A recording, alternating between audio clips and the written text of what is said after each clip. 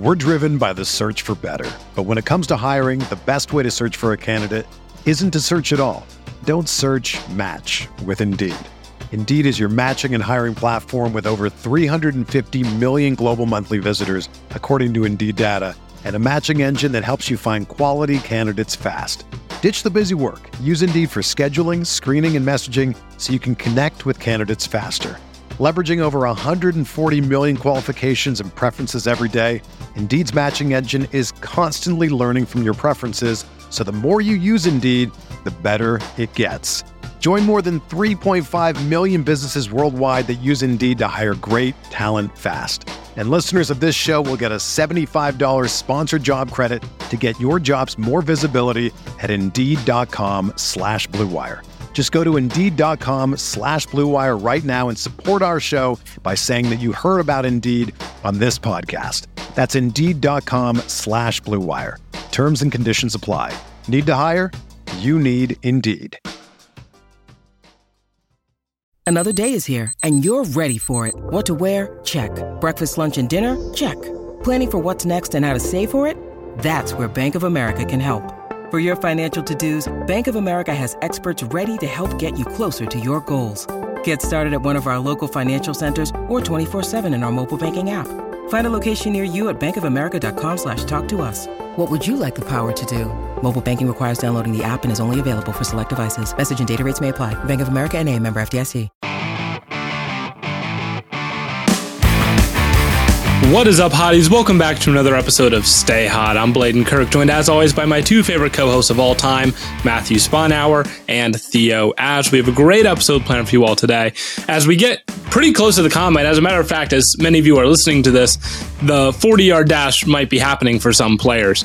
But we're going to actually give you some of our initial takes on the draft, whether that be a breakdown of a specific player or just how we feel about a position group as a whole. That'll be what today's episode encompasses mostly. But before we get into that, Matt, Theo, how are you guys doing today? Oh, I'm good. I am on a very relaxing, stress-free vacation, or at least I was until I saw a video of some old man slandering my good friend Matthew Sponauer. I just so mad I had to whip out the phone on my walk home from the beach. Or not even that, I wasn't at the beach. He ruined vacation. It means a lot. That guy is hilarious, man. And the comments on the video you made, I don't know if you saw them all, but they're killing me, man. A lot of them are funny. Some of them are like, he just has a different take than you, man, and you're attacking him. It's like, a lot of people have a different take than me. I'm only mad at this guy because he's a dick. His profile picture is like, I'm not for everyone. It's like, yeah, because you're probably not for most people because you're fucking I saw he said something mean about Nico unprompted, and I'm afraid that's fighting words. There's who has beef with Nico? To be fair, I think I did maybe start all of this because I got tagged in his video initially on Richardson, and he's like, Richardson is terrible, and I have proof. And then he just like scrolled through all the box scores on ESPN, and I think I was like, this is incredible work, man. Maybe you did start it. I kind of thought you started it. Regardless. So it may have been my fault. It may have been my fault, but he also said that JSN was like wide receiver 7. But he's high on Ivan Pace. So he does get a pass, I'm afraid. Is he? He's still my friend. Okay. But outside of that, so then I'll delete the video. Then he said I'll delete because Cincinnati players never miss.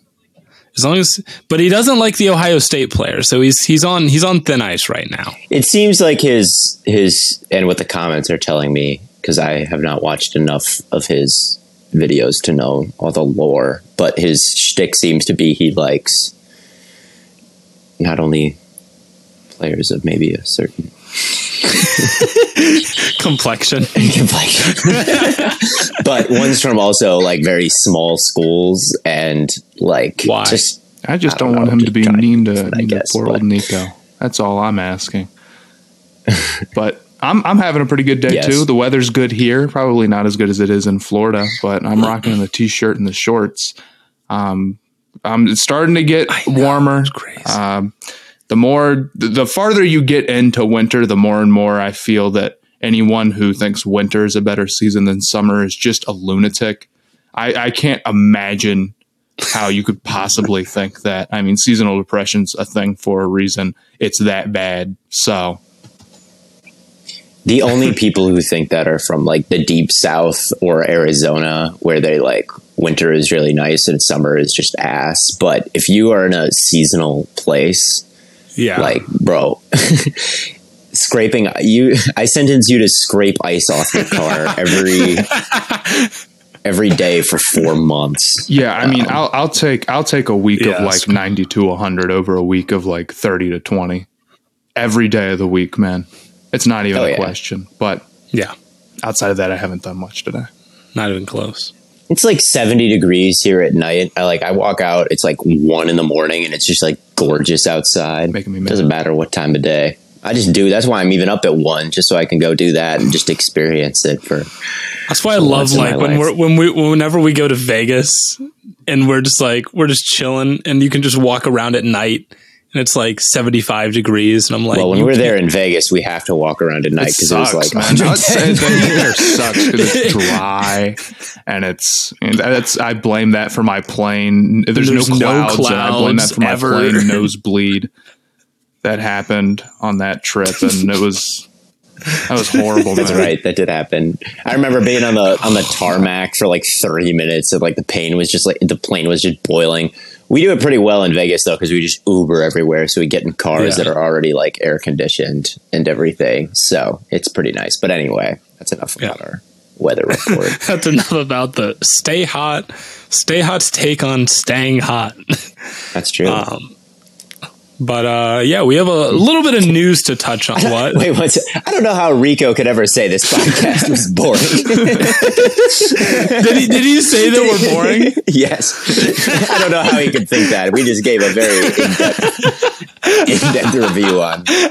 We are not helping. We are not helping. Our bro might be right.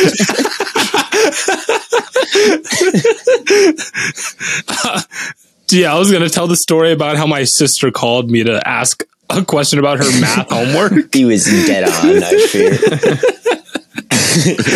He got one thing right, and it's that we're boring as hell.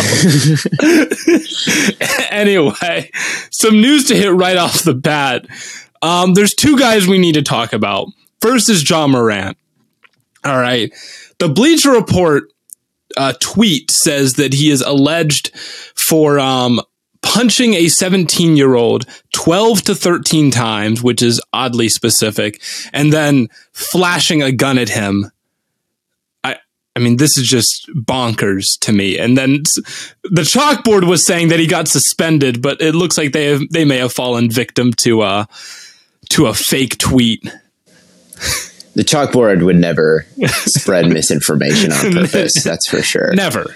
Yeah, are we at 5,000 yet, Theo? Are we at 5,000? I don't think so. I haven't checked recently, but with Ja, No, I mean, I have no good explanation for why he is acting this way, man. It's lunatic behavior to have everything that a person needs, like money and, fame. He's playing basketball for a living and he's still just putting it seemingly at jeopardy, like pretty often these days. I know the Pacers bus story came out where he like allegedly flashed a gun at their team bus, and he's lucky that he didn't get kicked out of the league for that, honestly. Yeah. And just like beating up kids this was during a pickup basketball game last summer. For no good reason, I guess, just to appear tough or to appear that he won't take shit, but it's like, well, what are you doing? Like, no one thinks that's cool, beating up like a 17-year-old. Like, yeah. I truly hope that he like grows up, honestly, because I don't think that this is mature behavior in any type of way. It's just stupid and reckless. And I went and read some of the article. I don't know. Apparently he says that he hit him in the head with a basketball, but the kid says that it was an accident and so. Regardless, even if he did hit him in that, I don't care if he threw that basketball at his head as hard as he could. Like you'll walk away. You see those people on Twitter who are like, if I was in that situation, I wouldn't let that slide. It's like, actually in real life, it's not worth it. Actually in real life, you should just let it go. Let it slide. I don't know. I guess I don't know all the details of all of these events, and I don't want to speak too strongly on it when obviously he hasn't been like prosecuted for it or anything, but it seems like unforced errors, and you got to just chill out and not do this stuff. I don't have too much of a take on it other than that, but like, dude. Yeah, chill out. It's not a good idea. Take to have on the situation. Yeah, I don't know, man. It's a tough thing to have a take on. I would guess that the NBA probably doesn't suspend him unless of like footage leaks. Yeah. If footage leaks, they'd suspend him. If it doesn't, they probably won't. I think is probably my take on this. Yeah. I think that's this fair. happened a little while ago too, right? It wasn't just recently, or am I wrong? No. Okay. Well, it's from last summer. Anything. I don't even know why it's making rounds now then. So apparently the teenager told detectives that Morant went to his house and there was like a gun in his waistband that he was showing. But that wasn't but he didn't initially report that. That's a real bad idea to do that stuff. That's all I got to say about it. Yeah, and it's a recurring pattern of behavior now. Like, you could say, I doubt this, or I doubt the Pacers story, but it's like, why does Ja keep finding himself getting accused of these things, dude? Like, it's pretty clear to me. Like, I think that when things like this get reported, I do think where there's smoke, there's fire. I don't think people are just completely like, oh, I know, I'm just going to make up some grand story, especially the Pacers thing. Like, we're talking about the actual like NBA team, right? Like, they're not gonna they have no reason to just make something like that up. I would think. And now it's been backed up multiple times that he's like threatening and posturing and over stuff that doesn't matter at all. Threw a basketball at his head. They kicked my friend out of the arena. Like, these things are not worth your staking your career on or risking your career for. So again, it's chill out and grow up, I guess, is what I would say. But yeah, I don't have a totally strong take on this. The other news would then be Jalen Carter, who could potentially have a misdemeanor on his hands for reckless driving.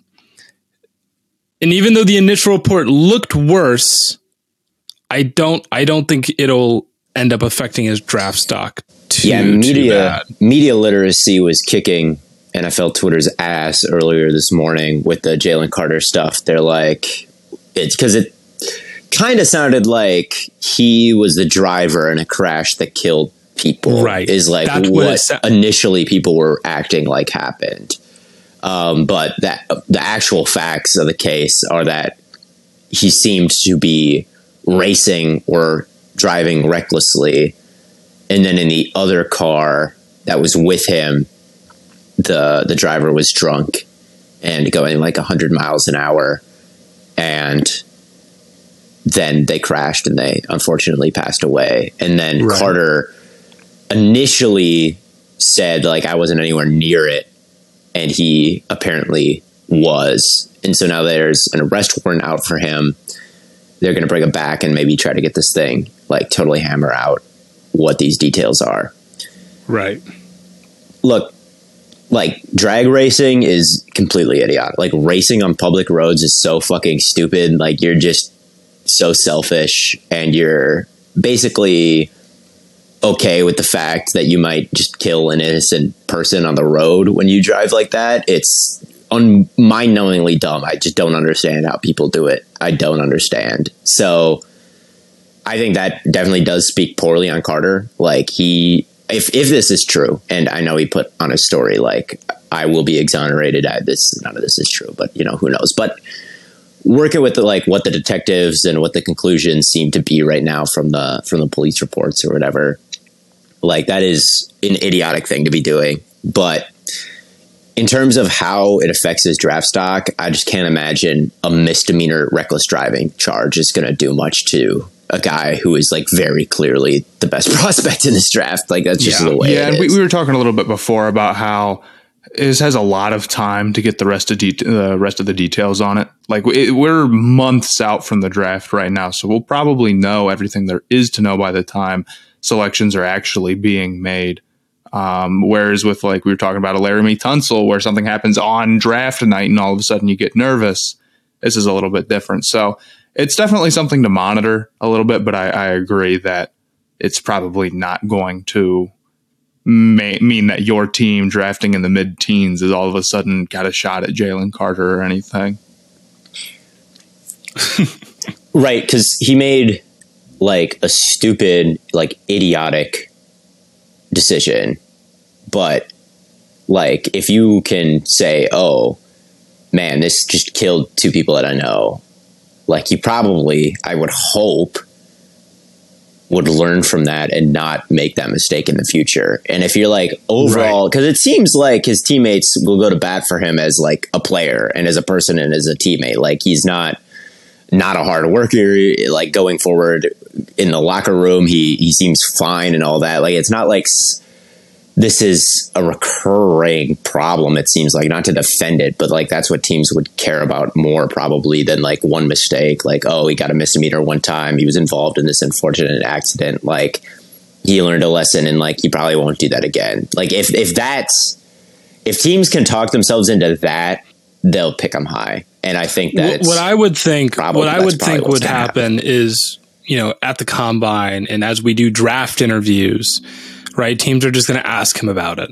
Right. I think that's what he will just get questioned about it, and how he answers that will determine, how he goes in the draft. I'm talking to, someone that, a coworker from, my internship, and I just signed there full time for after I graduate. But I was talking, he's a Bears fan and he lives in Chicago, and he's talking about like, he's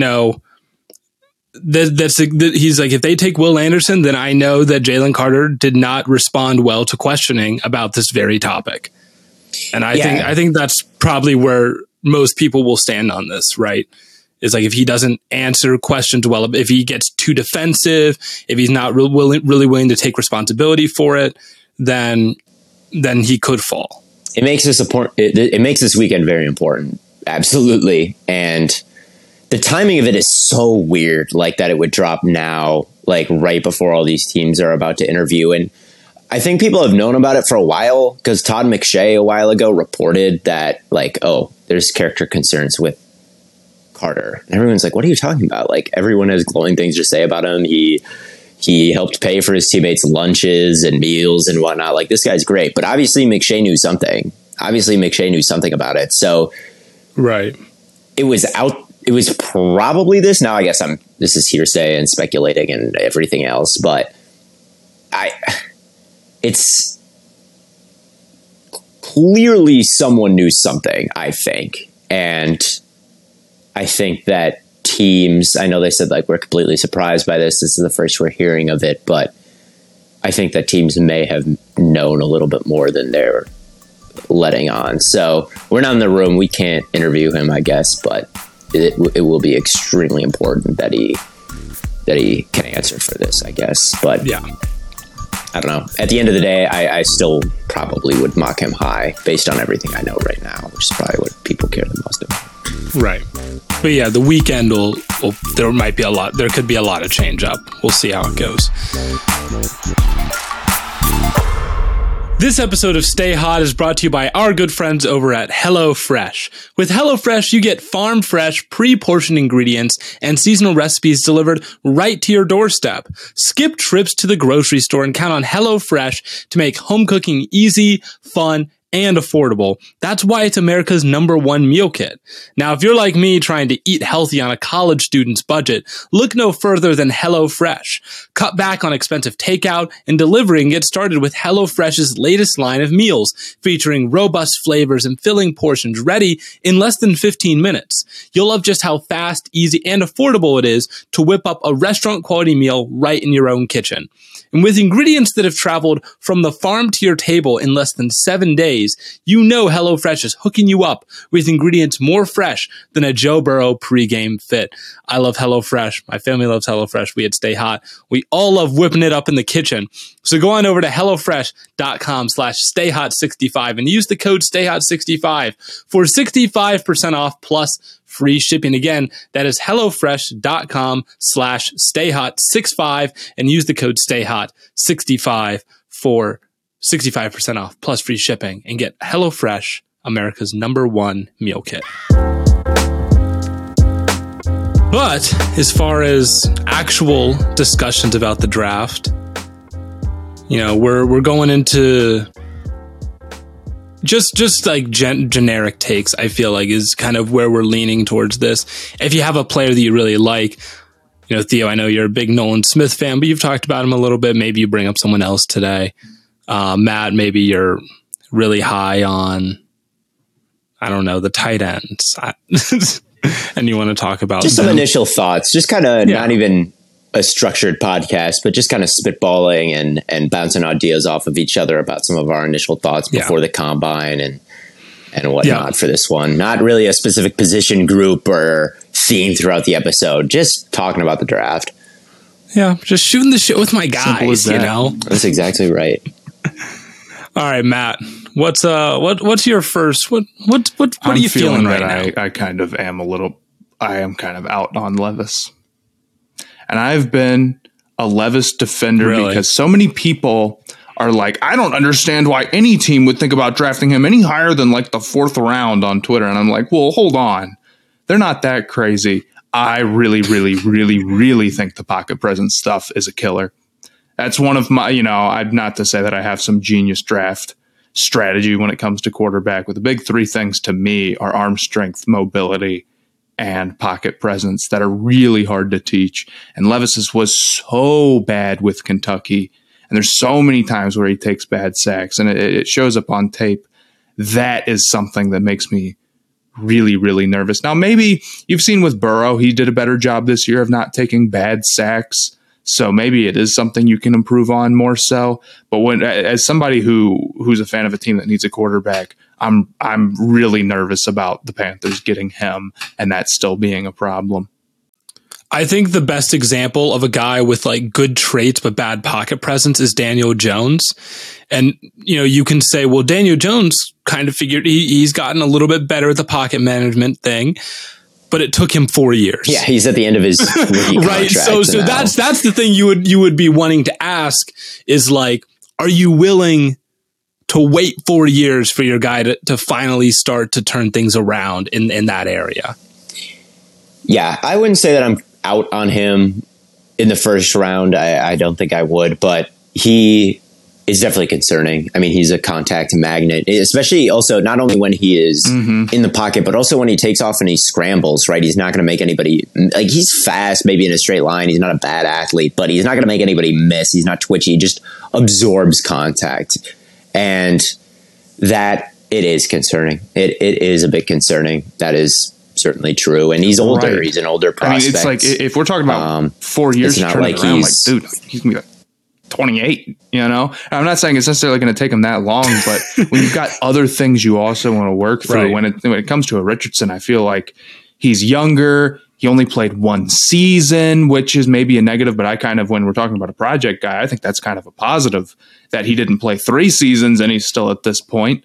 And the pocket presence is there, and Richardson has way better tools, in my opinion. And on top of that, you feel like, okay, if we can just get the accuracy and maybe, reading the field more consistently and we put good weapons around him, that probably can happen a lot quicker than I think it can for Levis. With Levis, I think that the key is going to be, like, let's get him into a pretty good system here, which is the key with every quarterback. But if you could get him in a Shanahan system, he's got the quick release. I don't think he's necessarily like super inaccurate. I think that he's got some accuracy. So if you can kind of take that pocket presence out of it, almost like there's going to be someone open at the top of your drop. We're going to design it that way. We got a great play caller. Then if you can have that, he's a good vessel to get he's a good vessel if someone like Kyle Shanahan is pseudo playing quarterback with the decision making, because he's got the arm strength, he's got the decision making, and he can take off and run. He might get clobbered because again, he just absorbs contact. He gets hit all the time. But he's a good vessel if you've got a smart coach. But you've got to have like an Andy Reid. You got to have like a Kyle Shanahan. If you're going to have like the Patriots, where the Patriots put a lot on the quarterback's plate, like I don't think like that's the place where he's going to work out. So he's probably right now my least favorite of the main four: Stroud, Richardson, Levis, and Young. So I think maybe out, but I do agree with is a what you're saying. word, it concerns me. Are you out on him at 9? If he's the Panthers? Only guy left, and they tried to trade up, and they take him, I will talk myself into him. There's no question about it. I'm afraid. So here's what I'll say. I would honestly that's rather fair take enough. Levis That's and be fair like, enough. well, we tried. No quarter. Like I can't do it any longer, man. And he does have the tools, and I do think that Reich is going to put in a good system. But so you don't think it'll work, but you're down to try. I'm down to okay, yeah, I'm down to roll the dice over like just punting on quarterback, like just not being serious at quarterback. Yeah, I'd say that I would rather take Levis at 9 versus like signing Derek Carr easily. Would you rather trade up next year's first round pick, trade up to 1, take Stroud, or Trade Levis at 9? I would rather trade up. Okay. And I'll say that I would be relatively upset if any of the other guys were on the board and we took them. We took Levis over them. Okay. But I do get it. Okay, I guess I do get it. I understand your mindset. Yeah. It's a tough one. I think I understand where your head is at. And I at think least like with the Panthers, like if they got Levis, they do have a good offensive line. That's true. But the other thing is like if you take a lot of bad sacks, and I'm picking you in the top 10, that makes me nervous about the creation aspect of being a quarterback. If you got to be able to not take sacks like that if you're going to create. And if we're taking a guy that high and we've got to put him in a system where he can't really he can't cook, then man, I don't know. That makes me nervous. Yeah. That's fair. Totally fair. Theo, what's on your mind right now? I think that Kalijah Cansey is the Jamal Crawford. I was watching him. He's the sixth man of the year. Yeah. His bag is crazy. He's got if ball don't stop was on NFL Twitter, you'd be like, reviewed Kalijah ACC defensive tackles. Oh my God, they'd love him. If he was in a New England area scout for a team, Kalijah Cansey would be going number 1 overall. But sadly, he is just not a starter to me. Like he's not a first round pick to me. He's just too small. Like I remember watching the Philadelphia versus 49ers game, and Javon Kinlaw was in the lineup, and they just comboed him, and he got blown off the ball every single play. And if I was going up against Kalijah Cansey, like, what is stopping me from just saying, like, we will be running duo on this play and then building that double team, and he's getting blown out of the gap, and then I'm moving on the linebacker, and I'm just running down the field. Like, he is going to be so good in 3rd and long, 2nd and long, like obvious passing situations. You can sub him in. He's got this crazy bag, like every pass rusher move in the book. Spins, chops, rips, like maybe not a bull rush because he's pretty small, but he'll just break out some crazy stuff. So I think he's going to be able to win as a pass rusher on the next level, but it's going to be just a handful of snaps per game. You can't have him down there on early down. So I've seen him mocked. I think Chad Reuter, I think that's how you pronounce his name on I think it's NFL.com, had him mocked like in the top 16. And it's like, dude, he's just going to be there for has him up there too. A handful of snaps every game. And I'm sure they do because they're like, well, pass rushing is the most important thing, and he's the best at that. And maybe he is. Like, I don't even disagree with that. But like, what is preventing me from just running duo? Again, we'll build that double team on him. Maybe he can convert to edge, but even then, like, tackles are going to move him. I'll just call outside zone, and like, is he going to set a strong edge? I don't know. Like, we'll not run defense. You need to be a good run defender to get the privilege to rush the quarterback every down. And I just don't think he's going to earn that privilege and it's not like through lack of trying. I don't think he's like necessarily like lazy at it, or he's just too small. He's tiny. Like, look at him. He looks like a wide receiver. He's listed at 280 right now. I was looking at him a little bit earlier today, and I can't help but agree. I mean, if he was any lighter, it would be like a Najee Sanders type situation. 280 is like the absolute floor for a college defensive tackle, you'd really think. I think about some of these, like what defensive tackle in his mold as like a first round pick has really worked. Well, people say Donald because Donald was an undersized defender that went to Pitt, so he must be just like Kansas. But it's like Donald is built like a fucking square. Like, that guy is low to the ground. He's like a badger, you know. He's just he's really, really, really strong, and he's got good leverage. He's just built like a pit bull, and it's okay. And you could just look at he trains with knives. Yeah, he trains with knives, and he's just Aaron freaking Donald, dude. He's the greatest defensive player of all time. Like, I don't want to hear it. He's not like, I don't want to hear any Donald comparisons. I never want to hear a Randy Moss comparison for anyone. I don't care who they are. I don't want to hear an Aaron Donald comparison for Jalen Carter. Like, it's just irresponsible. Like, no one is going to become these guys. We're talking about the greatest ever. They might, but it's like such an unrealistic expectation to place. Right. Like, there's some other undersized defensive tackle that with a deep bag of pass rushing moves coming out of college that you could compare this guy to. Jerry Tillery is a more likely outcome than Aaron Donald. Oh, Ogunjobi is another guy I think of where it's like that's more of a pass rush specialist type interior guy, and that stuff is cool, but ultimately, unless you think that he is so strong at that weight, or you think he's going to be able to put on major weight that you think he'll be able to hold his own in the run game, it definitely turns into a thing where you draft him and he's nice, and then it comes time to re-sign him and you're like, man, how much can we really pay a guy who can only be part of the rotation? Yeah, the Browns let Ogunjobi go. The Bengals, play him a little bit. Ultimately, they'd rather have DJ Reader and BJ Hill on the field. So it's like, and it's not a strong defensive tackle class, so maybe he's just so creative and such a good pass rusher that he's up there compared to other defensive tackles. But I'd rather have Ika. So, yeah. I don't think Kancey's a first round pick. That's what I'll say. Like, I just don't think that you could take him in the first round. That's for sure. Second round, like, it depends on who else is on the board, I guess, because there's really not that many people who have like very high grades in this class, to be completely honest with you. But like, I wouldn't even feel good about him, like really good about, we just got a really good starter with Kancey in the second round. Yeah. It might be like, okay, like later second round, day 3, it's like, okay, we got a really good backup, a really good rotational guy that can pin his ears back in passing situations. But like, this is, to me, he's going to get targeted, and I don't know. I'm just not super high on him. I like watching him, but I'm not super high on him. We'll see about him putting on weight, really. You're a hater.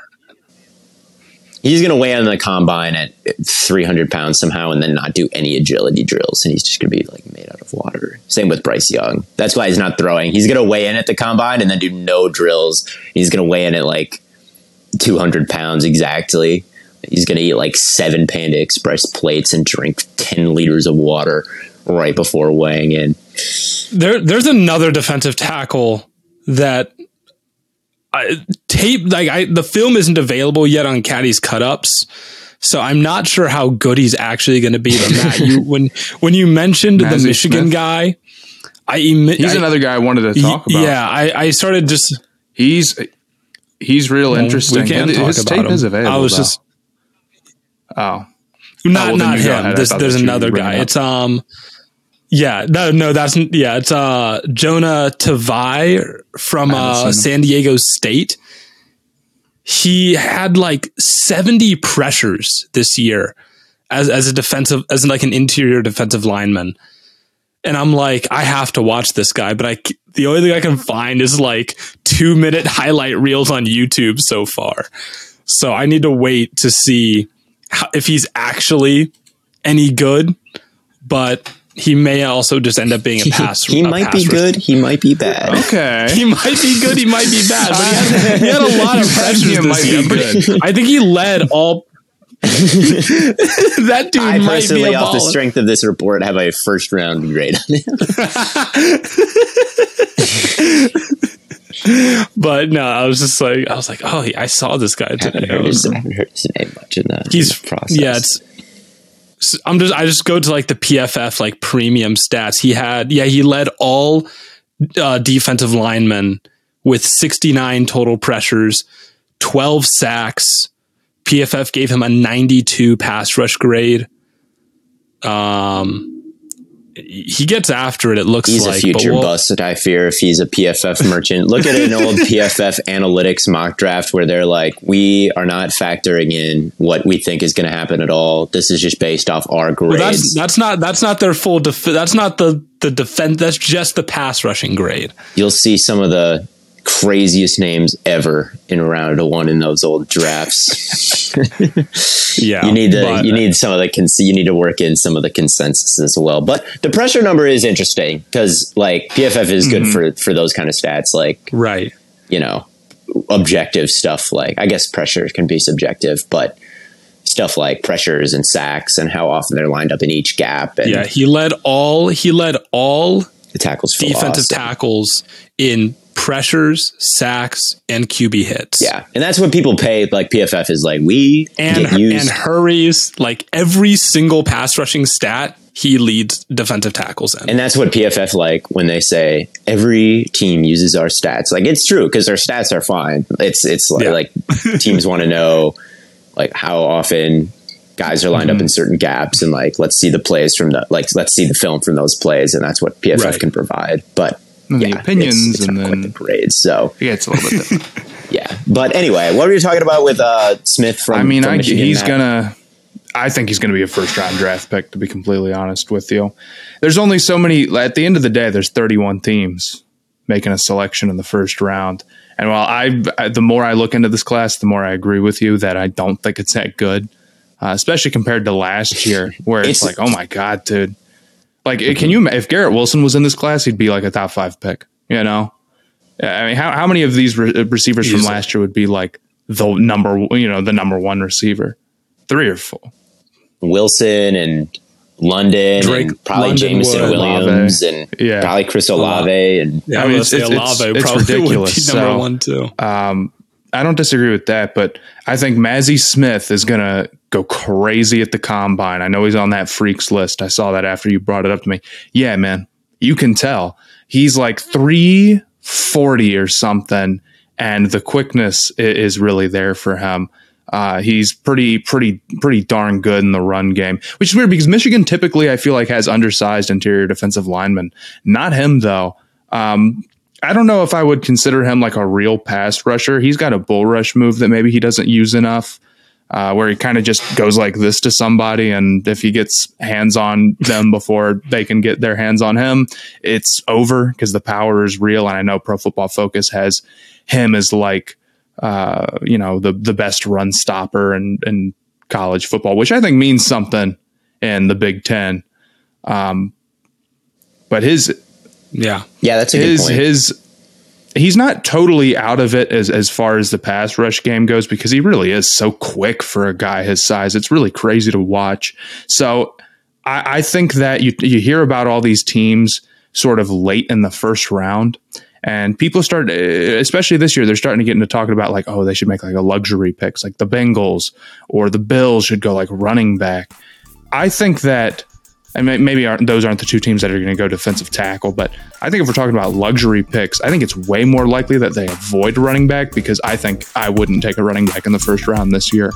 I think it's more likely if they do make a luxury picks, it's going to be tight end or one of these like real big defensive tackles, because I think that adds a little bit more value, and I think that's maybe a little bit stronger of a position, especially tight end. Run Your Pool is the home of competition, bringing sports fans and their friends together to connect and compete. With over 50 game types for every sport you can think of, Run Your Pool is the one-stop shop for sports gaming. With over 2 million players, there is no better place to run your bracket for your friends, family, or office.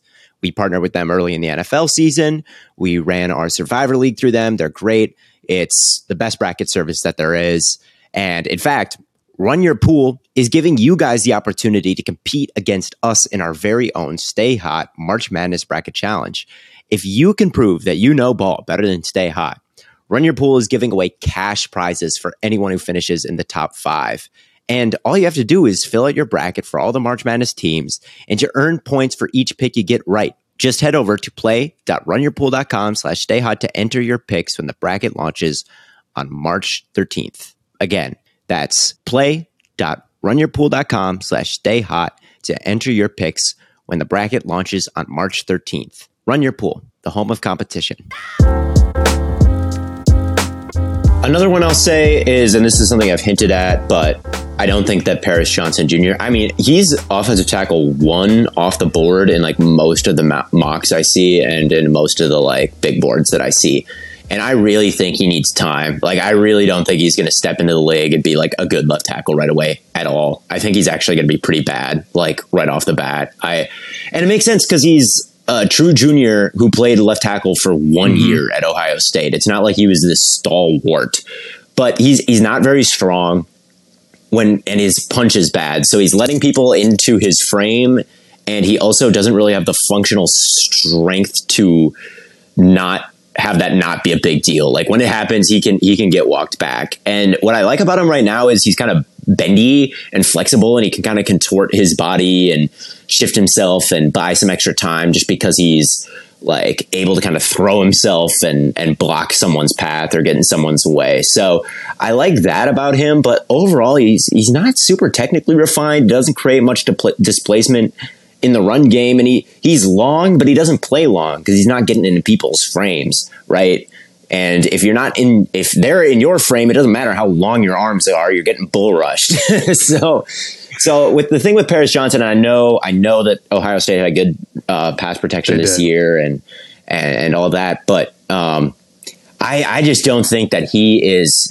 When I watch a top 10 pick at tackle, I'm thinking like Charles Cross. That guy, just hand placement, it was perfect like every single time. Like it was textbook. He'd get his hands in the frame, like on the bicep and opposite pec, and then drop his anchor and just stop him. He was consistent. It happened over and over and over again. Ike Ekwonu was like, had this mixtape of the craziest pancakes you'll ever see. Like just run around multiple times a game, just running guys over, throwing them out of the club, just steamrolling guys. And Evan Neal was 6'7" and number 1 on Feldman's freak lists or something like that, and played at Bama and didn't give up any pressures or anything like that. And then you look at Paris Johnson Jr. and it's like this guy is a top 10. Like those are kind of what top 10 picks look like. This is not what a top 10 pick looks like to me. So I am low on him, I would say. I'm low on Roderick Jones, but a little bit as well for similar reasons, where like he lets guys into his frame. He doesn't play as long as he is because of these technical issues, but I like him a little bit more because I think he's got more functional strength. And but my favorite in the class is Anton Harrison, like pretty comfortably to me. So that I guess is my hot take on the tackle. Where do you stand on Skoronski right now? Skoronski I think is going to be fine. I know his arms are short, and I don't know if he's going to be like this dominant left tackle when you've got all these guys with like ideal length, like ideal size. But I might have Skoronski ahead of Johnson Jr. and maybe even Jones. I'm still working, I guess, on my exact report on him, but I really like Anton Harrison, and like I very comfortably have him above like Paris Johnson Jr. I would say, like, okay, that I guess is my hot tackle take and my first impressions of this class. You do. I like Harrison. I've come around on Harrison. Come around. You always liked him. I'm saying, like, because originally, I was on my Ohio State kick. And I'm like, oh, it's both the Ohio State tackles, and it's JSN, and it's natural. It's only it's like, but I started watching. I watched Skoronski, and I'm like, honestly, Skoronski's better than Paris Johnson. And then I watched Anton Harrison, and I'm like, honestly, I guess he's just so good. He's really good. Like Anton Harrison, he's played the entire year, 20 years old. He just turned 20, and like his feet are good.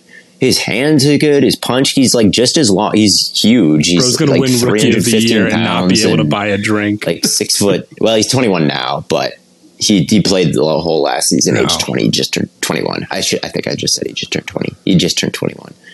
And he's smart. Like he always passes off games. He always passes off stunts. He's pretty fluid. Like he flips his hips and can recover when he's beaten. I'd like to see him stop lunging. And sometimes I think he stops his feet in the run game, and there's not like that mixtape of pancakes that Aquanu had, for example. But like, damn, the guy checks pretty much all the boxes to me. I guess my question for you then, Theo, is like, I know you're lower on Dwan Jones too, and I'm not saying you're wrong, but. Well, I haven't watched too much Jones yet. I watched mostly Paris when I watched Ohio State. Jones, I guess I wouldn't say I'm like especially. Well, if you do end up being like that, I mean, Ohio State's pass protection was unreal this year. I mean, it was unbelievable the number of plays they had where they were just sitting in the pocket and just waiting and waiting and waiting, and it shows up on the Stroud tape when you watch it. So my question is, if you're lower on those two guys, how exactly did that happen? I guess my retort would be, I mean, I still have like a second round grade on Paris Johnson, Fair right? enough. I just see him mocked to the Jets or the Titans at 11, and it's like, I don't know about that, but if if him and Jones are, day 2 picks, and you're in the Big Ten, like that's probably enough to be, and your coach in your Ohio State, and Stroud has pretty good pocket movement, is getting the ball out fast, and it's definitely enough to be pretty damn good, right? So I guess that's probably my initial take on it, is like, I don't think that he's trash. Like he was getting beat over and over and over again. I just don't know if I just think he's a bit raw still, and it makes sense considering, he only started a year at left tackle. So most offensive linemen do take time to get tackle's a tough one to flip that. Tackle's tough too, but even guard, like Wyatt Teller was bad for like 3 years. Right. It's a pretty frequent thing for like offensive linemen to take a few years, especially if, you're like Paris Johnson, you've only played the position for a single season. Yeah. I'd like maybe a chart, if one exists, of how long it takes on average, maybe first Pro Bowl or first season. I know maybe AV on approximate value on Sports Reference, like how long it takes them to get their first double digit season there, or first Pro Bowl. Like how long does it take these different positions to usually get there? Because I know tight ends take forever. Like there's never any good young tight ends, like first year tight ends. And so I'd be wondering exactly what position tends to be good the fastest. I would assume running back is obviously going to be at the top. And tight end is probably is usually pretty low, but there were so many good ones this year that I don't know if that's true. Yeah. Right. And even the year before, Surtain and Horn were pretty much good out the gate. Although I guess Horn was hurt most of the year, but he's been good since he stepped on the field. Yeah, he was good his first year as a starter, and he was good in like those 2 games that he played his rookie year. Right. And then Trayvon Diggs was terrible his rookie year. Yeah, but then the year after he led the league in interceptions. Yeah, Jair good right away for the Packers. But yeah, I don't know exactly. That would be interesting to look into. I'm sure someone has looked into it, but if they haven't, I would. If they haven't, then I'm doing a lot of math, I guess. But yeah, I don't know. What do you have? If we're talking about corners, Devon Witherspoon is like head and shoulders probably over the rest of this. If you want to talk about cornerback mentality, Theo, you bring that up a lot. Witherspoon has it. I think he's got that dog in him. That man looks like just a bat out of hell when he's playing. He has pretty strong ball skills. He's flying all around the field, getting in people's faces, super aggressive. He's gonna be the guy where it's like, Matt, do you remember that Denzel Ward hit against Maryland? That Devon Witherspoon will do shit like that. I've seen a few plays where he really gets at it in the run game. I haven't watched any of him outside of, people post clips on Twitter, obviously, since he's so highly regarded. Yeah. I think he's really good. The only other guy that I think like Gonzalez is going to be probably regarded for having really good long speed, I think. And then Hodges Tomlinson, I think, is going to get a lot of looks. But the problem with that? him... Wait, which one is he again? Travius Hodges Tomlinson out of... where did he... Is he the K-State guy that did so well at the Combine? The corners are a total blind spot for me right now. That's the TCU I hate guy. corners. It's the TCU guy, right? Yeah, he's TCU corner. I'm pretty sure his uncle is LaDainian Tomlinson. Okay, but the problem, I think I remember him getting hyped up last year. Now that you say that, I think people were like, "Oh yeah, this guy." Really? Yeah, I think I remember him getting. He's pretty good. I haven't seen him do a lot of press coverage. Hodges, he's like 5'9". Yeah, and that's why. I think he lines up like guy. 5 yards off. Yeah, at least. No, he's always outside. He's always outside. That's a tough life to live. But hey, I was not to be the case in the NFL. He always lines up outside, and he's pretty successful. He has he has one of the highest man coverage rates in college football. Okay, maybe I'm a hater. And there's what game was I watching earlier where it was versus Oklahoma.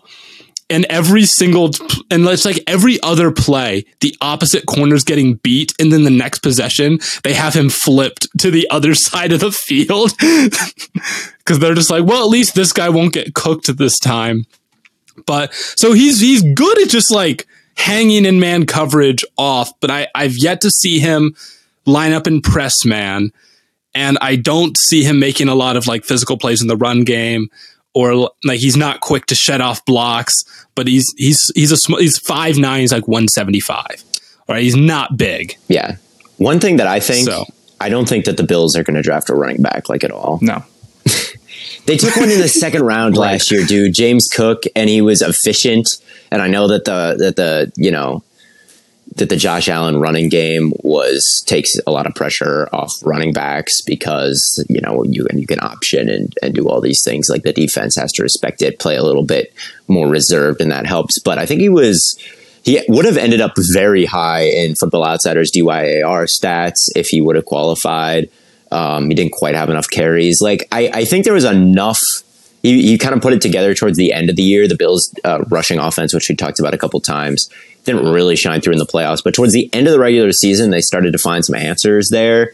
And I just don't think they're going to go 2 years in a row and say, we're going to give a second round and a first round pick on our running backs, especially when the running offense will be okay just because they have Josh Allen. Because they'll look at their numbers, they'll look at the EPA per play and the efficiency and whatnot and see we were a pretty damn good running team at the end of the day. Maybe you'd like to be able to hand it off, and I think they should. That'll help in the playoffs if you can just hand it off and be a good team. But and maybe this is an overall take. I don't buy the Bijan Robinson first round take. I like him, but I just feel like teams have learned their lesson. I really do. I get it. Like Najee Harris went in round one, and everything, and the Steelers probably regret that. Najee was fine towards the end of the year. He definitely got better, but do you think they probably could have picked a different guy and not a running back? It's just not worked. And Pacheco just won the Super Bowl and he's a 7th round guy. I just feel like teams, there's just too much evidence. You'd have to be an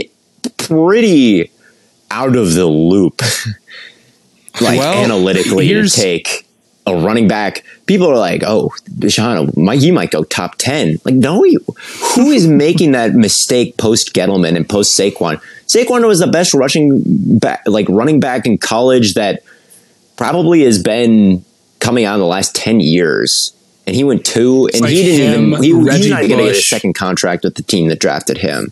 So, yeah, I just don't think that I think that it's going to be a while until we see that again. And maybe if the Dolphins had a first round pick, maybe something like that. But I just don't see the spot where he lands. Detroit, Minnesota. Even Jeff Wilson is good for Miami. Like they've had decent answers in the red. Coming from the Shanahan tree, they're going to take a running back in the 3rd round every single year, but they're not spending the first on him. I think I agree with you. If Kenneth Walker and Breece Hall couldn't go round 1, I think that's pretty telling because both those guys were Breece scored a touchdown like every single game in college. You look at his Iowa State film, and I remember like watching some of the broadcast angles of him that I couldn't find on all 22, and they'd be like, and this is his 17th game in a row with a rushing touchdown, and he had long speed and vision and patience and contact balance and receiving. He had everything, and he went round 2, and he was awesome. But he still went round 2. I know this is probably a hot take, but I prefer him over Bijan because I think he's got better long speed and explosiveness. I don't think that's a crazy take at all. I think Hall's a really complete back. I would say that I don't disagree with the take. Like, no team should do it, and I feel really strongly about that. However, that does not mean that no team will. There are dummies out there, and it's like, the last 2 guys picked in the first round were what? Like Najee from a team that is still maybe kind of, they have like a bell cow mindset, and then Urban Meyer and him taking Travis Etienne because he had a bunch of yards against him in a playoff game or whatever. Like that. Yeah. Okay. But it doesn't mean that nobody is gonna do it. I mean, even smart teams like the Chiefs, Clyde Edwards-Helaire was a 1st round draft pick. That's right, he was, which is just crazy that happened. And sometimes it's just how the board falls. Like, remember the Cowboys last year? Jerry Jones accidentally flashed his big board at the reporters, and people could zoom in, and he only had 19 first round picks on there. Or 19 guys really worth a first round pick. And that was in a better draft class than this. If you're picking 31 and you've got 15 first round picks and Bijan is one of them, and you're like, this guy, I know all the stats and I know the analytics, but if I take him, he's going to be fine because he's a running back, and he's going to be in the rookie of the year conversation because he's going to be fantasy RB5. And I'm not getting fired for that. No one is pointing to that pick and saying he messed that up he directly screwed that up. There might be a fringe of people out there who say he messed that up because it was a running back. I don't care what number he puts up. And those people, I don't even necessarily disagree with those people, but taking him, if you know he can be productive, gets you another year to take someone else. And if there's no one there, that's the logic to taking Robinson. But I just don't think the teams that need a running back are quite in that mindset. It's the Lions, and it's maybe the Vikings that they move off. The Bengals, I think. And the Vikings won't do it in the Bills. But again, the Bills just took a running back. They just took one. If they didn't take Cook last year I think it was 2.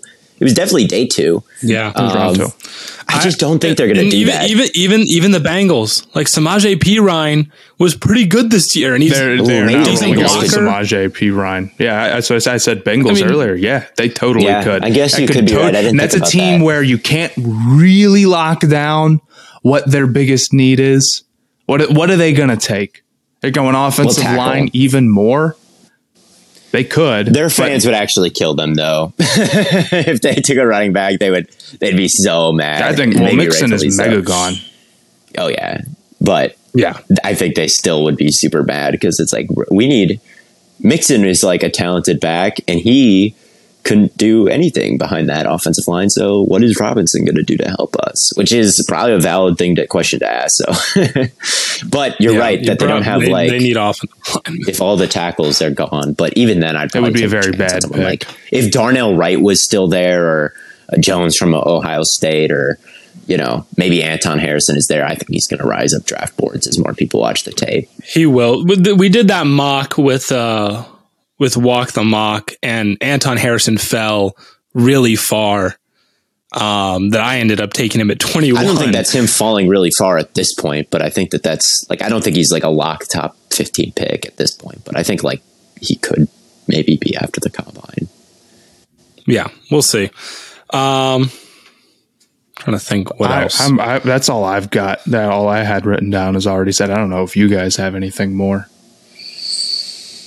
I really think the Colts are going to trade up to 1, and I do think they're going to take Young, because I think they are definitely all getting fired if they don't have a quarterback. Plus, that's all this class is going to be judged by, is their quarterback.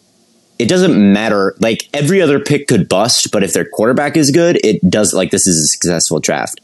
So you could trade the rest of your draft to pick 1, and it wouldn't matter, because it doesn't matter, because he's the only guy that people are going to care about. So who cares if you're giving up picks to move up? No one's going to care about those picks. They only care about this guy. And if you like Young more than Richardson, or if you like Richardson more than Young, or you like Stroud more than anybody, whoever your number 1 guy is, you might as well just take him, because it's the only thing that matters. It doesn't matter. Who cares if everyone else does or doesn't work out? So I definitely think that they're going to trade up. They've been on this quarterback carousel for such a long time. I mean, there's a real chance someone else trades up with Chicago if they don't, and then it goes quarterback, Arizona, who knows what happens, and then you're getting your 3rd choice, maybe your 4th choice. They just can't. That's just not a reality they can live in, because since Luck retired, it's been this constant revolving door. Same thing with the Panthers too, because what did Reich say today? I've learned the value of. Yeah, and that's why he's learned the lesson. We don't have to go through this crap again. He knows. Yeah, he knows. No Carson Wentz for you, Frank Reich. No. You're taking a damn quarterback. Yeah, I agree. The Panthers just have to get a quarterback. And the rest of this draft class is not that good. So if you're trading away the 2nd and the 3rd to move up, dude, I don't care. Exactly. Who cares? What are you missing out on? It's not it's not like this is some amazing class with a bunch of guys that I love. So yeah, trade up, get one of the guys you do like. And I think that we're going to see the Panthers and the Colts trade up. I really do. Because I wouldn't be surprised to see that Arizona pick go. I think the Cardinals, but who knows with Carter, right? Because if you don't like Carter, then it's maybe I don't care about taking Anderson number 3. I can trade out and miss out on Anderson, because Carter is the only guy in this class that I think is in that tier 1 of prospect. I think Anderson does get a little bit overrated. Maybe that's a hot take. And I still think he's edge 1.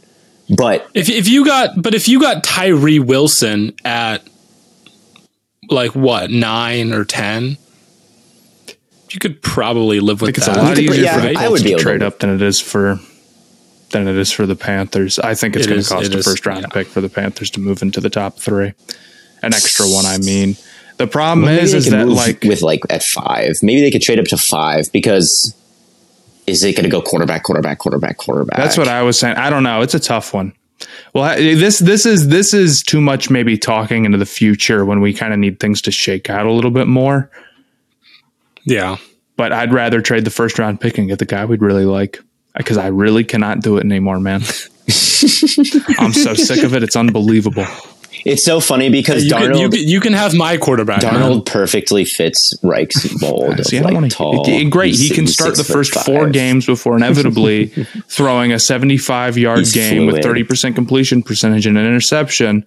People start chanting for, Richardson, and then he comes in and then it's perfect. And just like Cam Newton. Just like Cam Mayfield, man. Do I have any other takes? Just like Baker Mayfield. I really feel strongly about. I like Tyree. I like Nolan Smith. You guys, people know this. Yeah, we know about that. You it's like pretty good edge rusher class. There's some intriguing guys for sure. There's a lot that just try to. There's a lot who are not complete. I would say that's what's nice about Anderson is he's a complete player. He's good at everything pretty much, but he doesn't have. Right. I don't think he's elite at anything. He doesn't have elites. He doesn't have great size. He doesn't have elite bend. He doesn't have like this crazy bag of pass rushing moves. He's good though. Like he plays with good technique and he can convert speed to power. And he's got a good first step and he's smart. Like he diagnoses things in a flash. So like he's good. He's definitely edge of one. But like when people are like, oh man, Will Anderson, it'll be a while till we see an edge rusher like him. Like no one won't. Like respectively, no, it won't. We will see a Will Anderson tier player like next year or the year after for the edge. It's also been such a bad edge group. Like these last 2 years are like, I think he's maybe better than Thibodeau or Hutchinson, but it's since Chase Young, there hasn't been like any of those like, oh my God, type of edge rushers in my opinion. I guess that's fair. I think the only other thing I would maybe have to say is that like, I think there's just a lot of good, there's just so many good Bama players. I feel like this is a weaker year for Bama. It's basically just Young and yet there's Young, there's Gibbs, there's Anderson. I think Byron Young on their defensive line is pretty decent. There's Branch. Because there'll be years where like 2 of their linemen, their whole receiving core, and like 4 of their defenders I guess that's are like all first rounders. And now it's like I guess that's Young fair. is good, Anderson is good, Branch is. I think he's good, but he's pretty like he's not on. I think Mel Kiper didn't have him in the first round of his mock, so it's not like he's a consensus first rounder. Yeah, but it's really just the 2 who are like consensus first rounders. It seems like, which I think this is the weakest Bama I've ever seen. To be honest with you, from the perspective of first rounders, but I think like compared, like if you look, that's like you said, Kiper doesn't have Branch in his first round. I think that's a mistake. I think Branch is a fantastic player. I think Byron Young is going to be one of those guys that goes in day 2 and ends up being a pretty good defensive lineman for a team. It's not it's not going to be a bunch of, you're not going to have Devontae and Waddle and Evan Neal and all those guys, but there's still some dudes there. Bama still has some dudes. Let them cook. Yeah, they always will. They always will. But I don't really have anything else. So, who are you most excited to see at the combine? Who are you just jumping up and down with glee to watch run around in their shorts and Mazzy Smith? I'm most excited to see how he runs, and then maybe Richardson if he runs the 40. Richardson would be interesting. I'm kind of intrigued on Mayer. I want to see how Mayer moves. Yeah, that's true. Yeah, because I can see that because Darnell Washington's another one. He's got to beat the bad athlete allegations. Mayer. I'm very interested to see Brian Brzee. He kind of feel like he's to me, he is kind of in no man's land right now, where it's like I'm not totally sure if he's an elite athlete or not, or like he's a very, very fringe first round pick. I feel like the draft community as a whole is just kind of waiting to see what he does at the combine to determine his draft stock, because no one knows what the hell to do with him right now, because all of his, like he was really bad versus the run this year. He was too upright. He was getting blown off the ball. He wasn't super explosive or impactful really for Clemson, but he's supposed to, like, you watch his high school tape and you're like, wow, this is the best high school tape ever. And then like his freshman and the beginning of his sophomore year was pretty okay. And even towards the end of this year, like his UNC game, he was kind of hooping off the edge and winning one-on-ones and being productive. So it's like, yeah, maybe.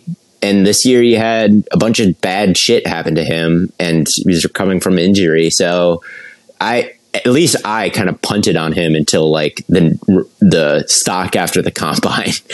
And I think the NFL community as a whole has kind of done that as well with him. So he's someone that I'm really interested to see if he like tests like an elite athlete or not, a little bit farther removed from that injury. Yeah. Maybe Hodges Tomlinson might be another guy. And JSN. I just want to know. JSN. I forgot. Scott, you have to know. He'll be fine. He's probably been training combine stuff. I think he'll run a little bit faster. I hope he runs like a 4.4. That'd be so funny. That'd be funny, man. Good. He's wide receiver 1. I don't care if he runs a 5 I kind of think he could. Like, if all you train since that injury is speed, if you've been training specifically to come back and run this 40, it's not unthinkable. It's like, I don't care what he runs. Almost like I really don't, because I know that he's slow. I know we've seen the tape. Like we've watched it. So like we know. Like I've seen him run an open field and get hawked. But like I just want to know. I want to know how fast a slow player can run the 40. Like hypothetically, like can he really? If he runs it in the 4.4s, I'll know. Like okay, so I can't trust any of these times. I still think he's very good, but he just like undisputed. He just is slow. Yeah. Like that's just the way it goes. But Jarvis Landry is slow, and so is he had a good career. Okay, Keenan Allen. But yeah, I don't really have anything else, so I think we can get on out of here. Thank you all so much for tuning in. It's been an absolute blast shooting the shit with my boys. And as always, from Corn Boy, Bird Boy, and Lemon Boy, we hope Theo has a wonderful vacation. We hope Matt's house gets fixed very soon. And until you're never getting the house back, man. No. I'm not. And until next time, we will catch you all on the flippity flop.